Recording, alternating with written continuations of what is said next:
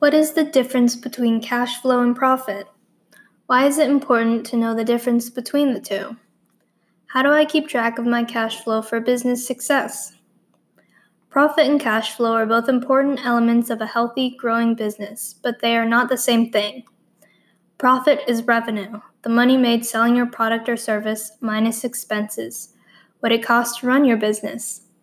It can also be referred to as net income. Cash flow, meanwhile, refers to all cash going in and out of your business. While profit is good and important, cash flow is what will allow you to pay employees, pay for manufacturing, and pay for anything that allows you to actually run your business. Basically, profit means you'll have money in the bank, but cash flow means knowing when that money will arrive and when you'll have to spend it on future expenses. And just what expenses can cash flow help with? Now that you know why cash flow matters, let's go further into why it's important to monitor your business's cash flow instead of just celebrating its profits. While some businesses get paid in cash or transferred money for their sales immediately, others make a sale and have to wait for the cash to actually arrive so they can collect their profits. Imagine Zara's Zesters, a manufacturer that distributes citrus zesters to kitchen stores. It costs $7 for Zara to make a zester. She then sells each one for $10, which gives her a $3 profit. If customers pay her $10 immediately, that's great. However, Zara has the type of business where customers pay her 30 days later, so she has to wait to get the cash. And that's cash she needs to pay to manufacture the zesters in the first place. Say a new store contacts Zara and offers to buy 500 zesters. Excited for the huge sale and huge profit, Zara accepts this offer only to then realize she doesn't have enough cash on hand to produce such a high volume of zesters. This rapid increase in sales has put Zara in a cash flow crisis. She doesn't have enough cash on hand to pay for what it takes to keep her business running.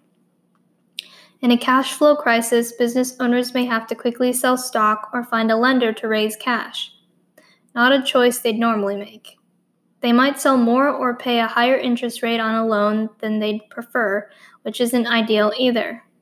If Zara had planned for an increased outflow of cash spent on manufacturing costs, she wouldn't have to worry about taking out a loan or giving up part of her ownership in the company, all of which will hurt her profits eventually.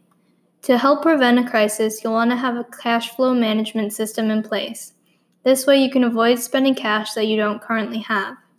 Even if your business receives the cash for sales immediately, you'll still need to pay expenses like rent and employee payroll.